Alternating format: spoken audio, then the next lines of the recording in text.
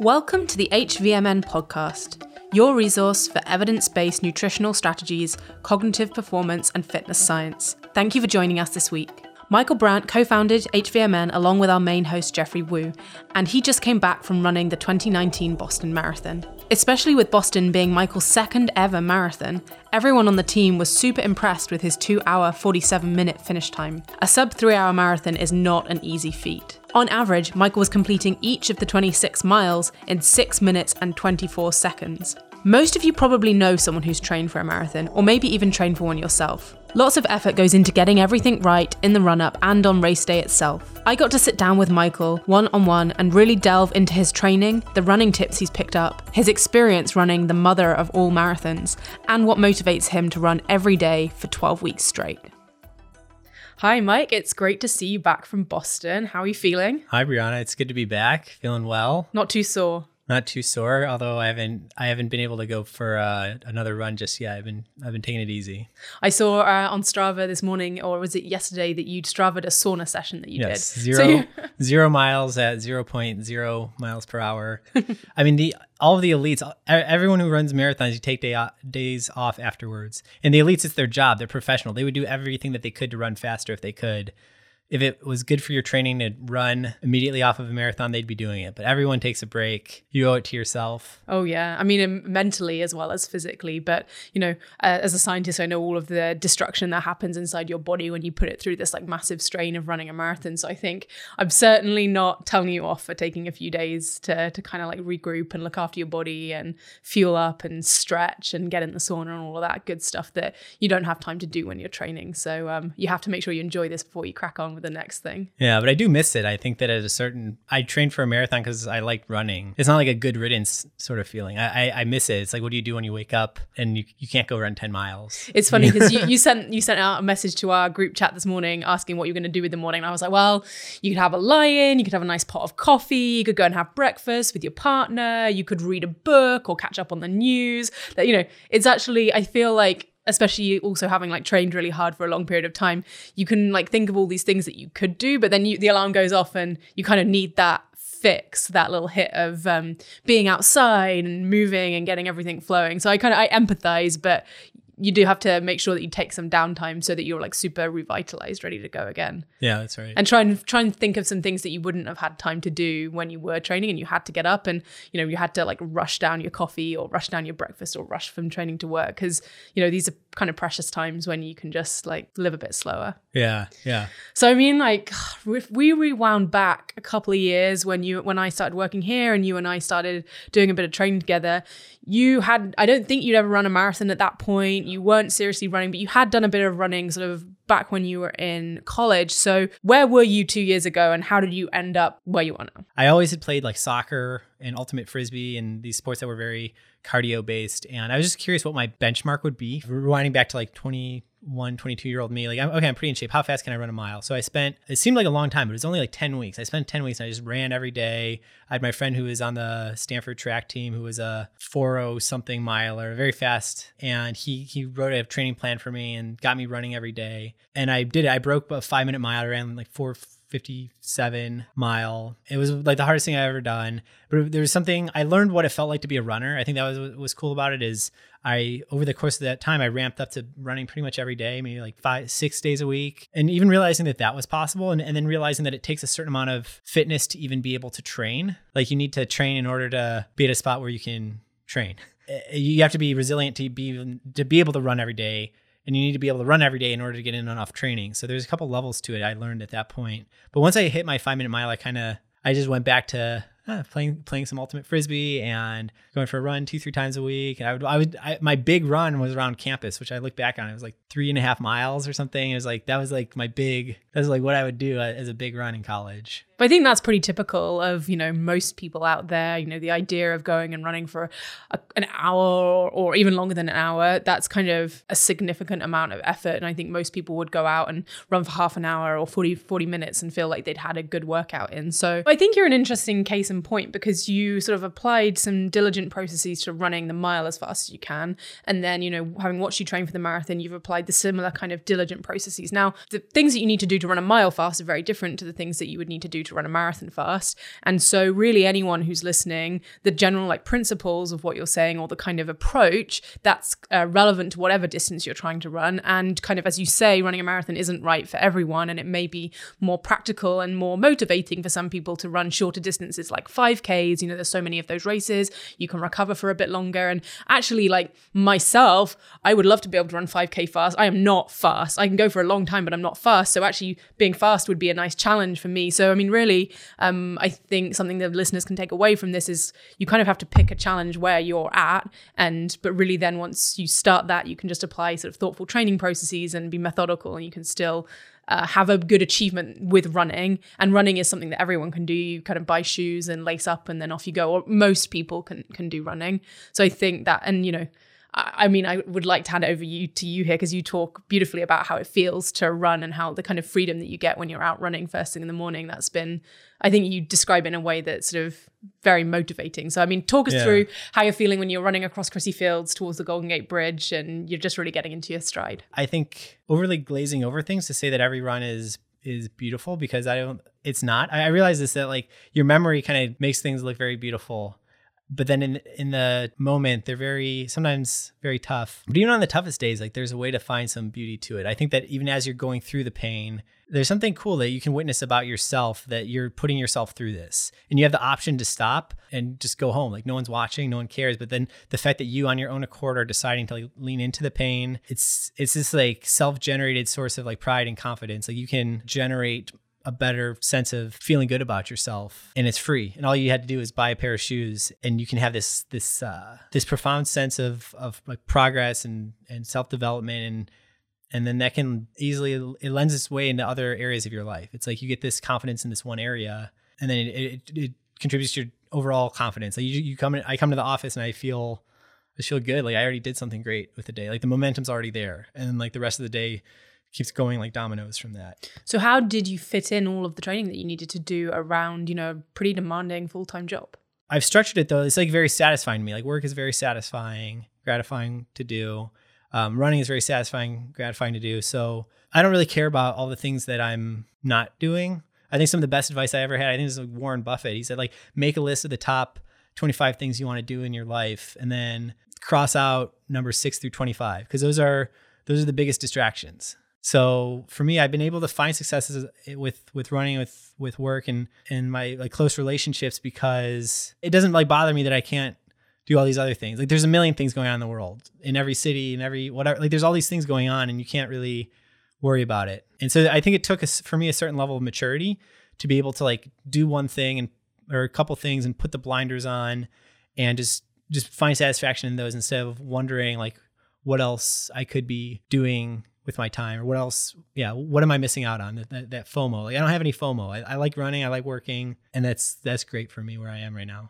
It sounds like you kind of got to a point where you realized that running was something that you really wanted to invest in. So, did that mean that day to day you were very, very motivated? Did you struggle with motivation at all? Or, because you sound pretty chipper about it right now, when was it difficult to get up and out of bed? Yeah, that's a good question, because I always wonder, what motivates me? And I think the answer is complicated. It changes. Different things motivate me on different days. And even different things will motivate me on training versus on race day. So it's not just one thing. Some days what motivates me is it's beautiful and the birds are chirping and it's a perfect day and it feels great to run. Your lungs are full of air. You're stretching it out, you're full stride. You're feeling strong and amazing. But that's definitely not every day. But yeah, sometimes that runner's high, or the pursuit of the runner's high, is very motivating. Other times it's not wanting to quit. It's it might be horrible to run. You might not want to run, but it's going to feel even worse to not run. There's going to be a disappointment. There's a sense of indebtedness to your past self. If you've been running every day for the past 2 months, every day, except for planned rest days, you kind of owe it to that past self to get out there and run today. Otherwise, you're letting that past self down. So that can be motivating. That sense of I don't want that to all be for nothing. It's compounding. It's I don't want to break the combo the combo streak. If I break the combo streak, then it's all like, it was all for nothing. I definitely think that's super powerful. 'Cause, you know, when I'm racing myself, you think about all of the work that you put in training, and you just want to like do yourself justice. And but it's the same in training as well. You start to put so much money in the bank with the training bank, and that you want to keep putting in those deposits and not like letting it sort of dwindle away. Yeah. And it's like, I always, one little mind trick, and running's all about mind tricks. Like running's not really about running. Running's about the mind tricks. Is like when the last couple miles are really hard of a run, it's like you tell yourself that everything else was just the warm up. Like these last, you're going on a 20-mile run. It's like, well, miles 1 through 18 were just to get you tired. 19 and 20 are really where the real workout is at.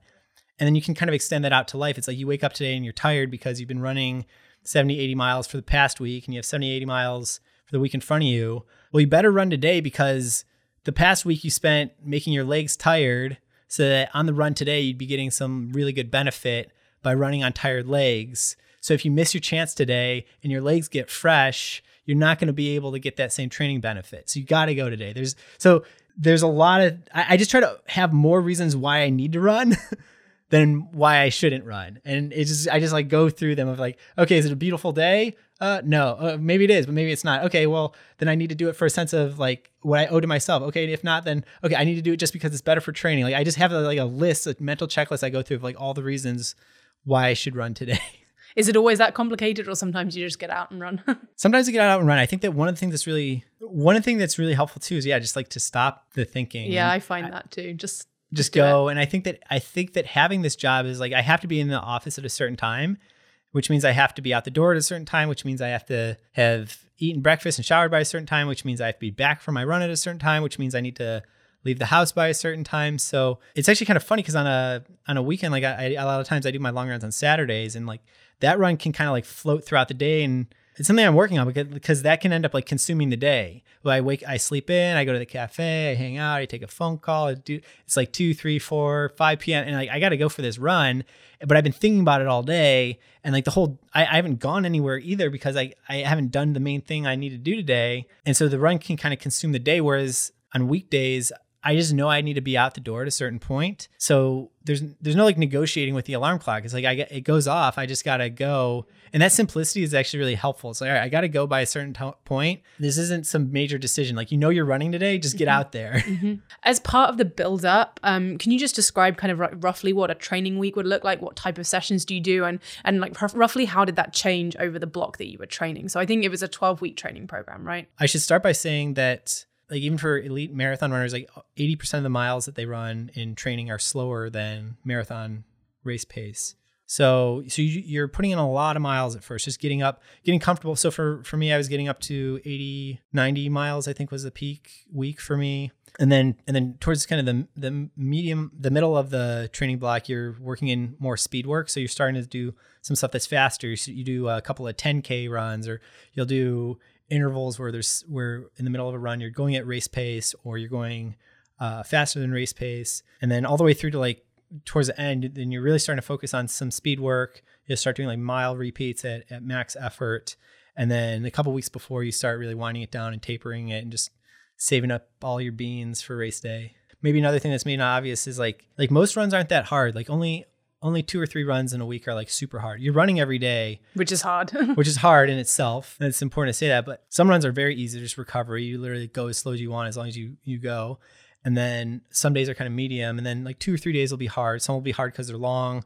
Some will be hard because they're faster. But yeah, not every day is the same. Each week has its own kind of variety to it. And if you go too hard on your easy days, then you're not going to be able to go hard enough on your hard days. So it's important to respect the rest. Put your effort in when the days are hard. Don't waste it on the days that aren't meant to be hard. So how did you monitor your effort? Did you use heart rate monitor or anything like that? Yeah, I'm a big fan of heart rate monitoring, and the training plan I had went off of heart rate monitoring. So they say, hey, yeah, do this run at X% of your maximum heart rate. So it's nice to have a smartwatch heart rate monitor and just know, okay, I really shouldn't be going above 155 or like whatever it is for that run. On a recovery run, it's like I should really be staying under like 120, and being able to like keep yourself honest with that is helpful. And sometimes like you got to pick it up a little bit too, because like it might feel like you're you're going hard, but you're actually not going that hard.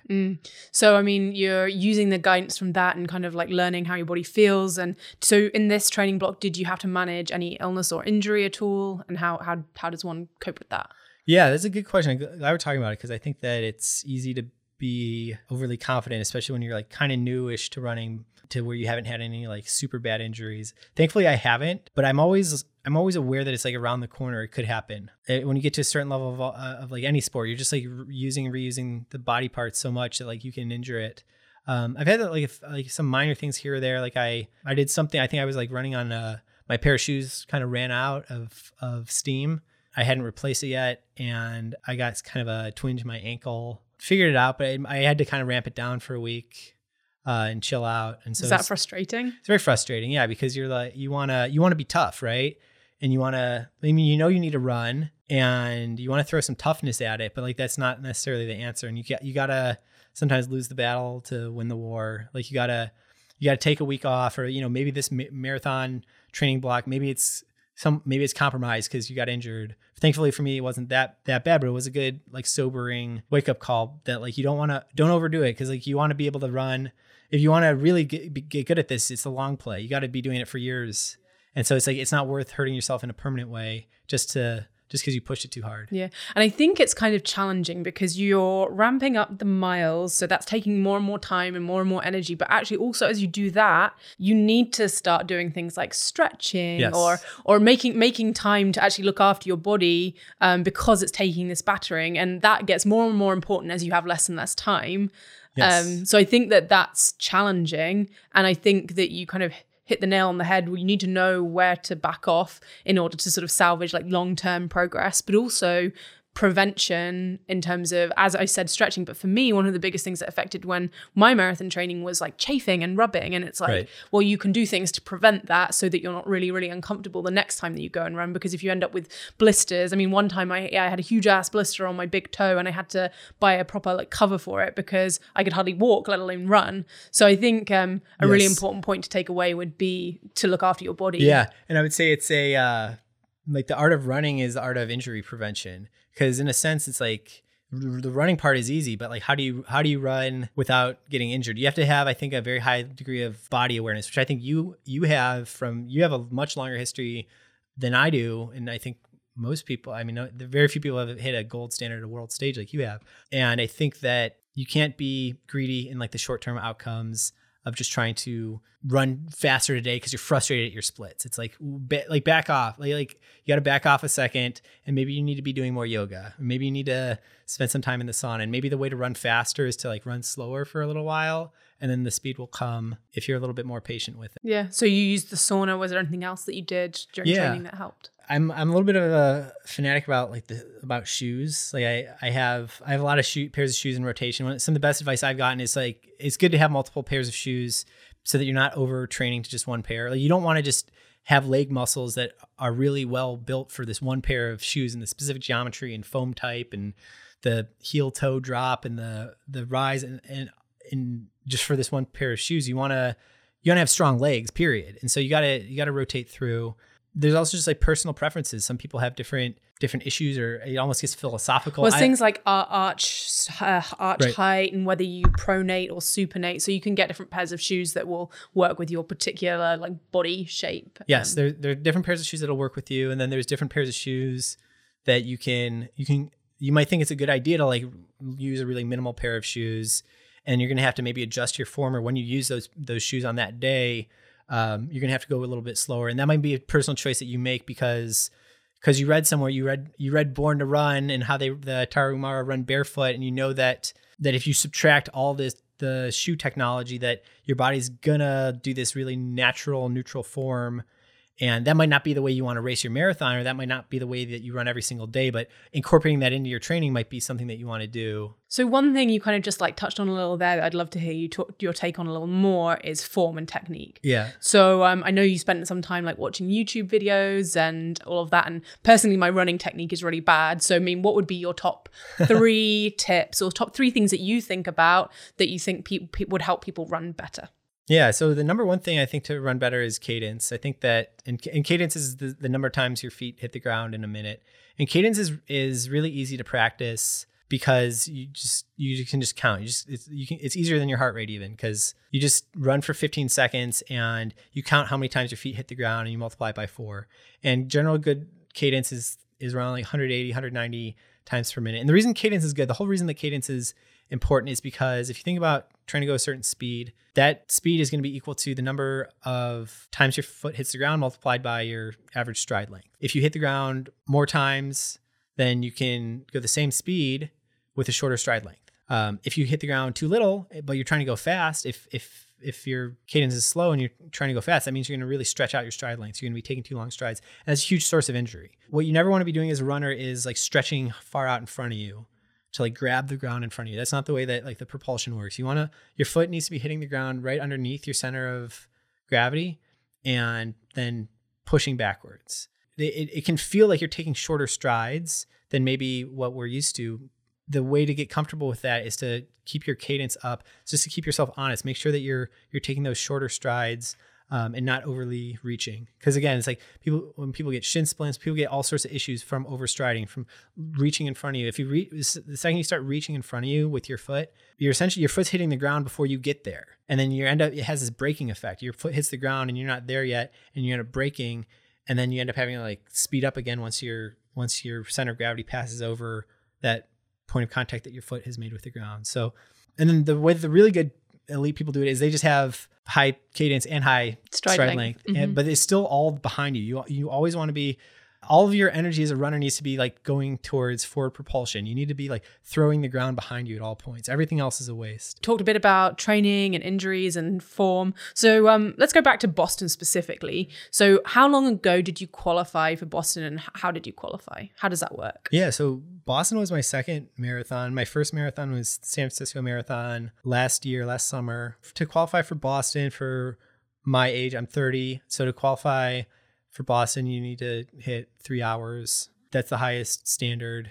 There's no men versus women or different ages. There's different like levels of handicap to make it an equal playing field, but no handicap for being a 30-year-old male. Yeah, so that's the fastest qualifying time for Boston. That's right. So I needed to hit 3 hours. So that was my goal. And then in San Francisco, I had a great day out. I always say, like, with marathon running, there's really two parts of it. There's you're a mechanic and you're a pilot, and you spend all the time in training as a mechanic, really building the ship. And every day when you're running, you're building your body, and then you show up on the start line, and now it's time to pilot this ship. And whatever, you have some given level of fitness on that day, and there's only so well you can do given that level of fitness. But you can definitely pilot it wrong. You can have really good fitness and not be a good pilot on that day. I think that for San Francisco, I didn't have like crazy good fitness. It was my first marathon, and I trained a lot for it, but I think that it worked well for me because I piloted it well. I didn't get overly excited. There were a couple moments where I wanted to go faster, but I held some restraint and just kind of kept really even and like rode. I think I ran it really well given what my level of fitness was. I don't think if I were to like save and reload that point, I don't think I could have done it that much better. Mm-hmm. And so that gave you the qualifying time for Boston. And so you sort of finished at San Francisco, looking ahead to Boston. How did you want to tweak your strategy, or how did you tweak your goals? Like, what was the thought processes there into how you're going to get faster, other than like training? Like, what you're going to do the training, but where did you want to get to? One part of me was like, maybe it's good enough just to like keep breaking 3 hours. Like it's respectable. Like maybe I just want to break 3 hours in a bunch of different marathons, and just kind of keep that standard and hold that standard for a while and do it in a bunch of fun places.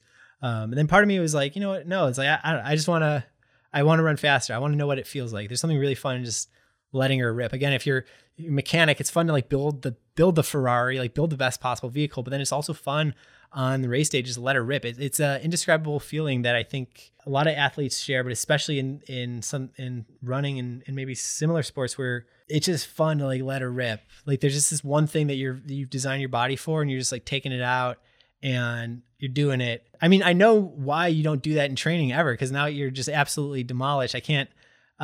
They say not to run fast or long for like a month after running a marathon. It's not the most economical training. Like in training, you're doing slower miles, you're doing less miles, but you're doing it every day.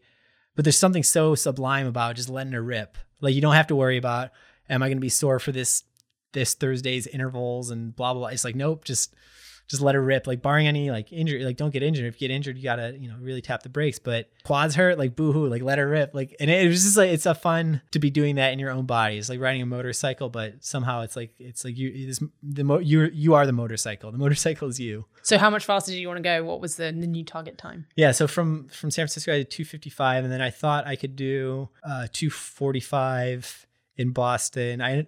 It's a big step up. I ended up doing 2:48 in Boston. I'm not horribly disappointed. I mean, I hit my own personal like silver goal, and I hit a standard that's going to make it a lot easier to qualify into a lot of other marathons. And I don't know, it's an objectively fast time for a second go round. And I think with my own psychology, now my gold standard just got a little bit faster too. No, I think you should be really pleased with the time. If I was to redo it, I would do like a full 18-week block.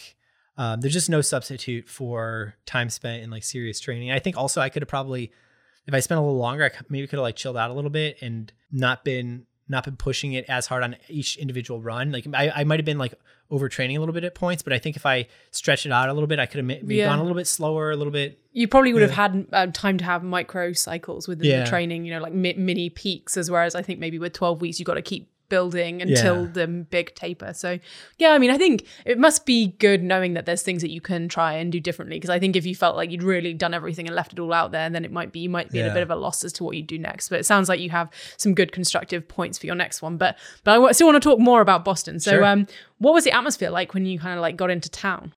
Yeah, Boston's really special. It's a mecca. This was the 123rd year of Boston. I believe it's America's oldest marathon, and it's always had a competitive standard where you have to hit a certain time to get in. Therefore, it attracts a certain level of crowd. It's everyone who's there is a semi-serious runner on up, and then a lot of the elites come there too. So you're running on the same course just right after them, chasing after the super elite guys and girls. And this whole city, Boston's not a huge city, even compared to like San Francisco, which is also not a huge city. Boston's not that big, and so when you have 30,000 runners and their families, and they're walking around with their Boston Marathon hoodies and track jackets and baseball caps, it really takes over the city. Like the city goes nuts. Marathon Monday, there's no parking anywhere. The whole route is just is shut down. Everyone's excited. I've had some family members who've lived in Boston at different points, and they watched the race. They've cheered it on. The whole city just kind of goes crazy. The whole city has the day off. And there's just a lot of fanfare when you're there, the buzz, and you get the sense it's like everyone else there has also run a marathon of marathons in training or more, right?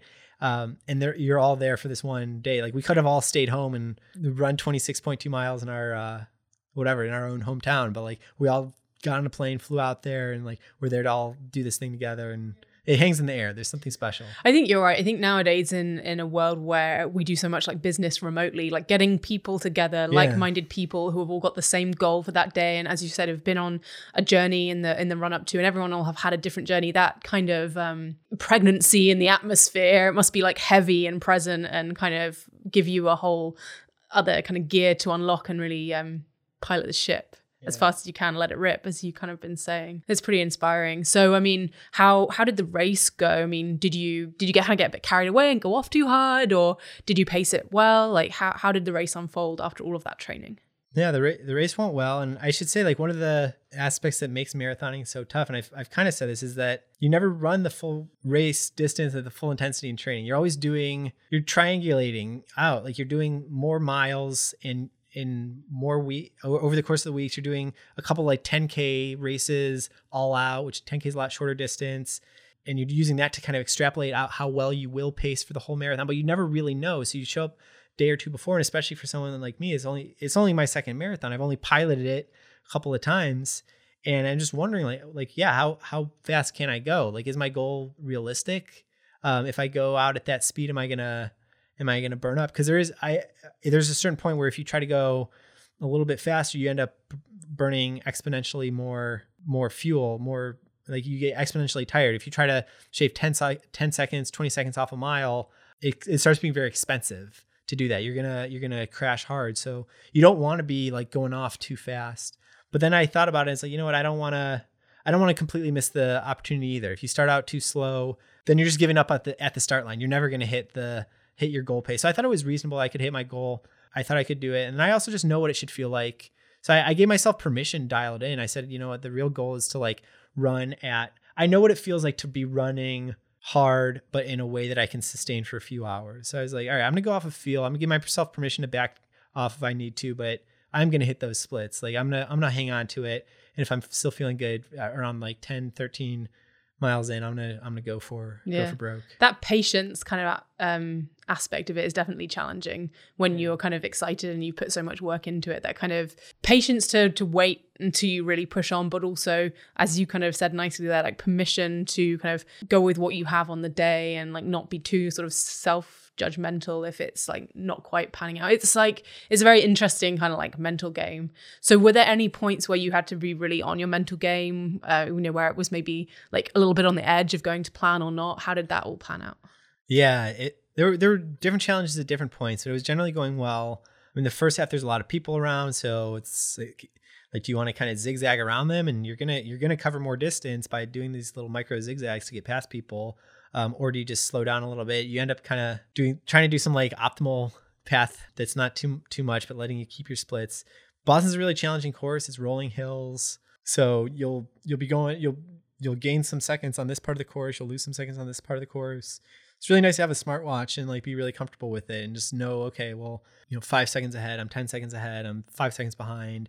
The one number I keep track of is just the cumulative amount I am ahead or behind of my goal. So I'll just know, okay, if I'm trying to hit 6:18 miles, and it's like, okay, I'm 3 seconds ahead on this mile, and then the next mile you're 5 seconds behind. So you're at +2, and then so you just keep track of this one number, and you just go, and then because generally you don't want to dig too deep of a hole for yourself. Like, yes, some miles are harder than others, but because they're hillier or whatever. But my philosophy is generally like, try to earn it back as quickly as possible. Like, you don't want to borrow too much from future miles. You don't want to like, dig yourself a little hole and then be like, oh yeah, I'll make up for that later. Cause like, you know what, you're not going to get any less tired later. So I try to keep the bank account at like right at even, if not, try to be a little bit ahead. But yeah, you don't want to be too much ahead. That's always the calculus. Like, hey, should I go a little bit faster now, or should I keep my speed and save some beans for later? So did you start falling behind time and have to deal with that? Yeah. And I started falling behind time. There's part of Boston, it's called Newton, or part of the Boston metropolitan area. There's a little city called Newton. And there's these 4 hills in Newton, which anyone who's run the course knows well. I think a lot of us have unfinished business in Newton. And it's a series of 4 hills, and they all kind of come back to back to back. And it's at like mile 18, 19, 20. So it's one of these Heartbreak Hill. Yeah, it's 4 hills, the fourth of which is called Heartbreak Hill. I mean, it's deceiving. It's deceiving because Boston on the whole is net downhill. It's about 1,000 feet. Sorry, it's about 500 feet net downhill. But within that it's actually 1,000 feet downhill with 500 feet of climb. So it nets out to like, it's this nice minus 500. But you've also got this really chunky plus 500 that's like kind of right in the middle. And the downhill's not easy either, because downhill just like rips your legs up in a different way. It is, all things being equal, I'd rather run downhill, but like it's not a easy. Little bit different form, and it makes, if you haven't trained for it, you'd be surprised how much it can tear you up. Even though it seems like, it's downhill, it's an advantage. It can really tear up your quads if you're not ready for it. So what happened to you in Newton? It just got hard to run. It was just hard to move the legs fast enough. I think you start trying to throw more coal on the fire, but then you realize it's like not productive, because you're not supposed to be like out of breath in mile 18 on a marathon. You're not supposed to be like, there's a certain level of exertion you need to like control yourself. You can't go there. Like, just because you're not hitting the splits, you can try to throw a little bit more at it. It's not going to be, it's going to self-destruct if you throw too much at it. If all of a sudden you're out of energy and running this and keeping your split feels like an all-out effort, then guess what the next mile is going to feel like? It's not going to feel very good. You're going to end up completely falling apart. So again, you got to give yourself permission. You got to go off a field like, okay, we're slipping a little bit here. These hills are not nice. And we're going to give ourselves permission to slip like a little bit. And then we're going to do everything we can to bounce back. And I think it's really easy to go on tilt. I think it's really easy, like when you start losing a little, to start losing a lot. You go 10 seconds off your split, and then it's like, what's another 10 seconds?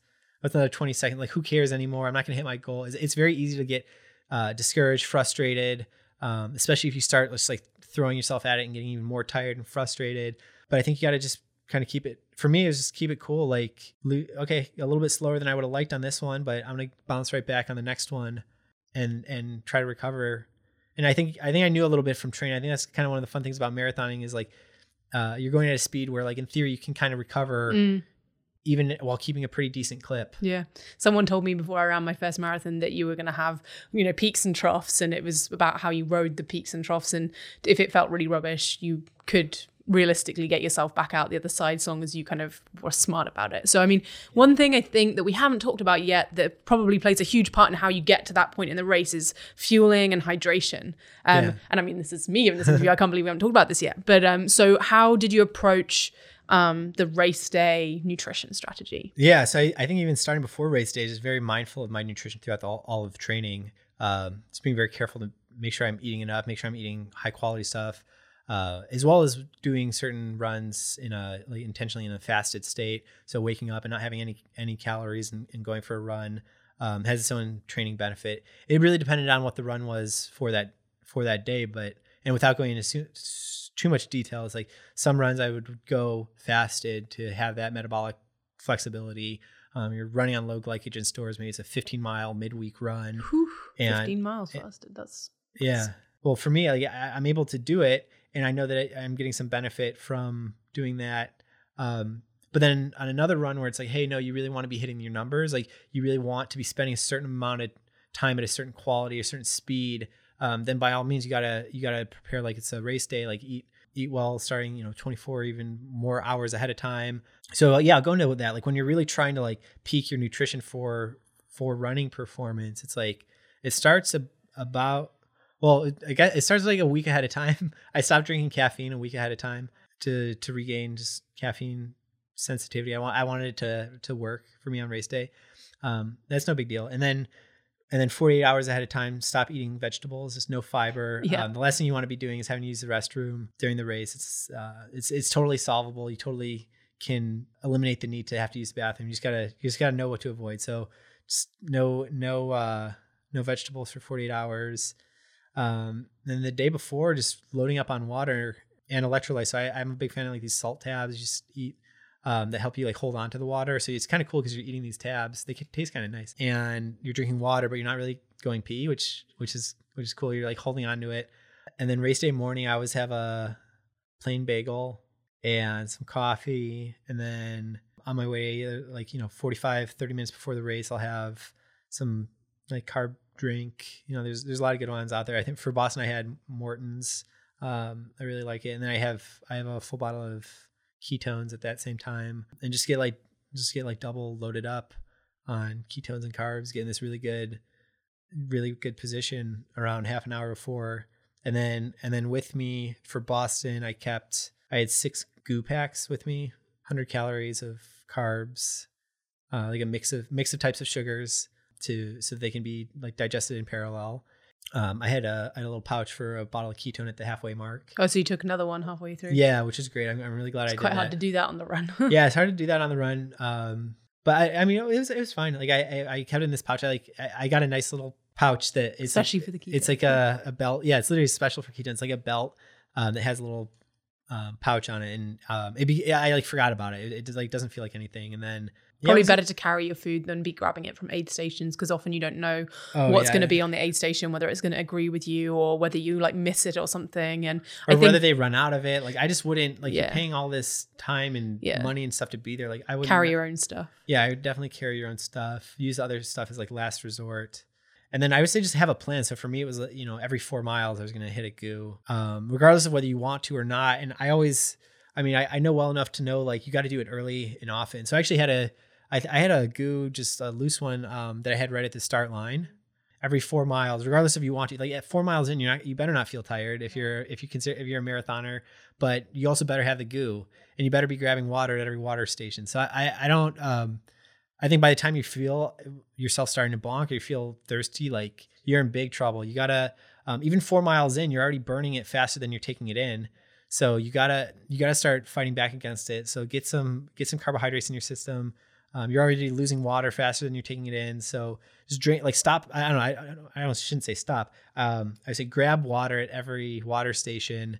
That'd be my one advice. Don't wait till you're tired or thirsty or anything. It's hard to be taking water on, because each time that you're trying to drink from, they give it to you in cups mostly, and it's difficult to get as much in as you kind of want. So, I mean, when I ran my first marathon, I carried a plastic bottle with me for the first hour so that I knew that I'd have drunk at least that much. But someone gave me a great tip, which was to crush the cup that they give you so that you've got just a smaller spout, because otherwise you're trying to drink and it's going everywhere and it's very difficult. So, and there's something that, again, you don't really get a chance to practice in training, and it's kind of a bit of a faff to be like, oh well, I'm going to go and I'm going to get some cups and I'm going to run and like pick up the cup. But maybe it's worth doing for people depending on how much effort you want to put in. But I've heard of that. Probably not worth trying it for the first time in a full marathon. Maybe at least have done it on a half marathon or something like that.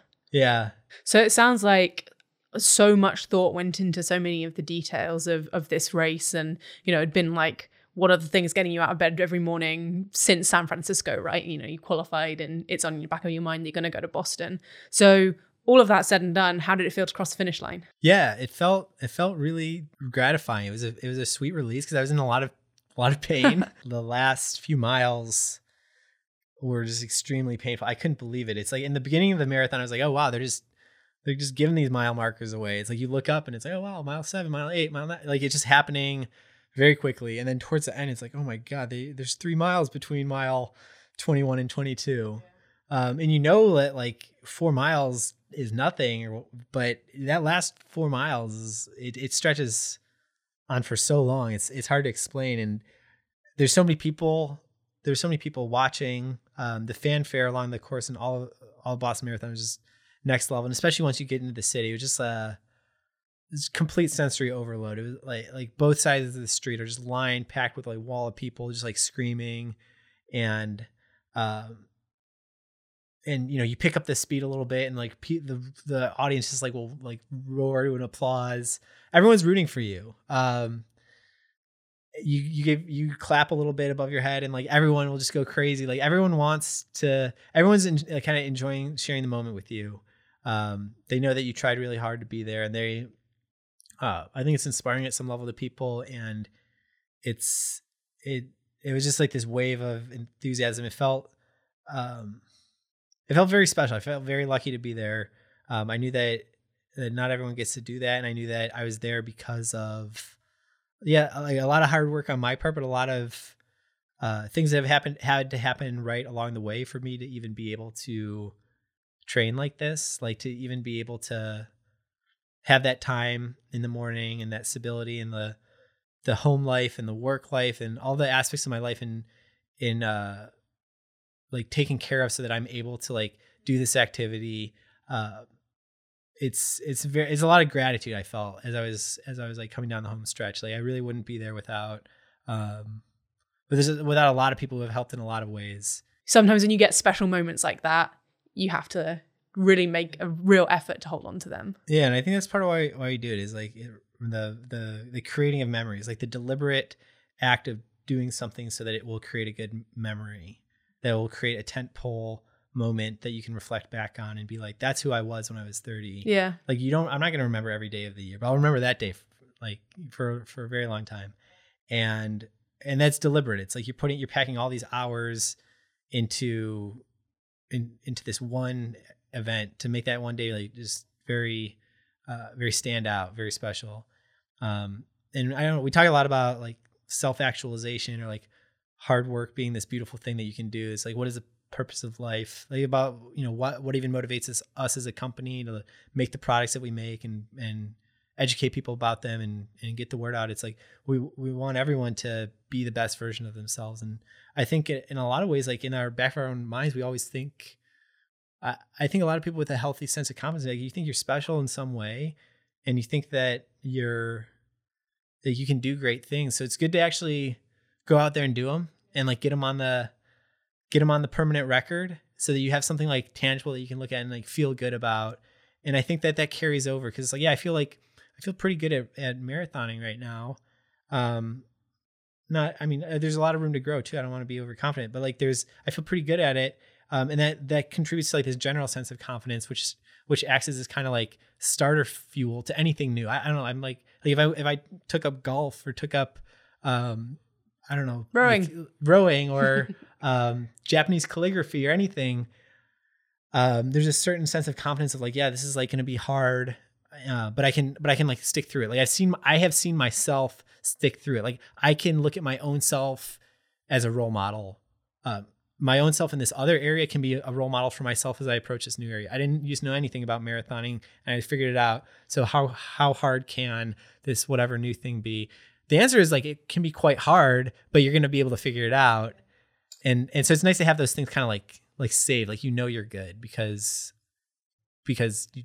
you did the thing. I mean, I would say that like watching your journey in the last like 2 years has been like one of the most rewarding things for me as like part of the company, just like the diligence and like the way that you've actually achieved the things that you've set out to do. It's been really cool to like work with someone who's had that sort of ethos and just super articulate and thoughtful way of keeping everything in context as well. So we really appreciate you. Everyone here really appreciates you. And I guess a great question to end on will be what's next? So if we were sitting down in like 12 months time, what would you want to be reflecting on next time? I've been kind of pendulum swinging between running and triathlon. And I think triathlon's it's funny to call it a break, but it's okay.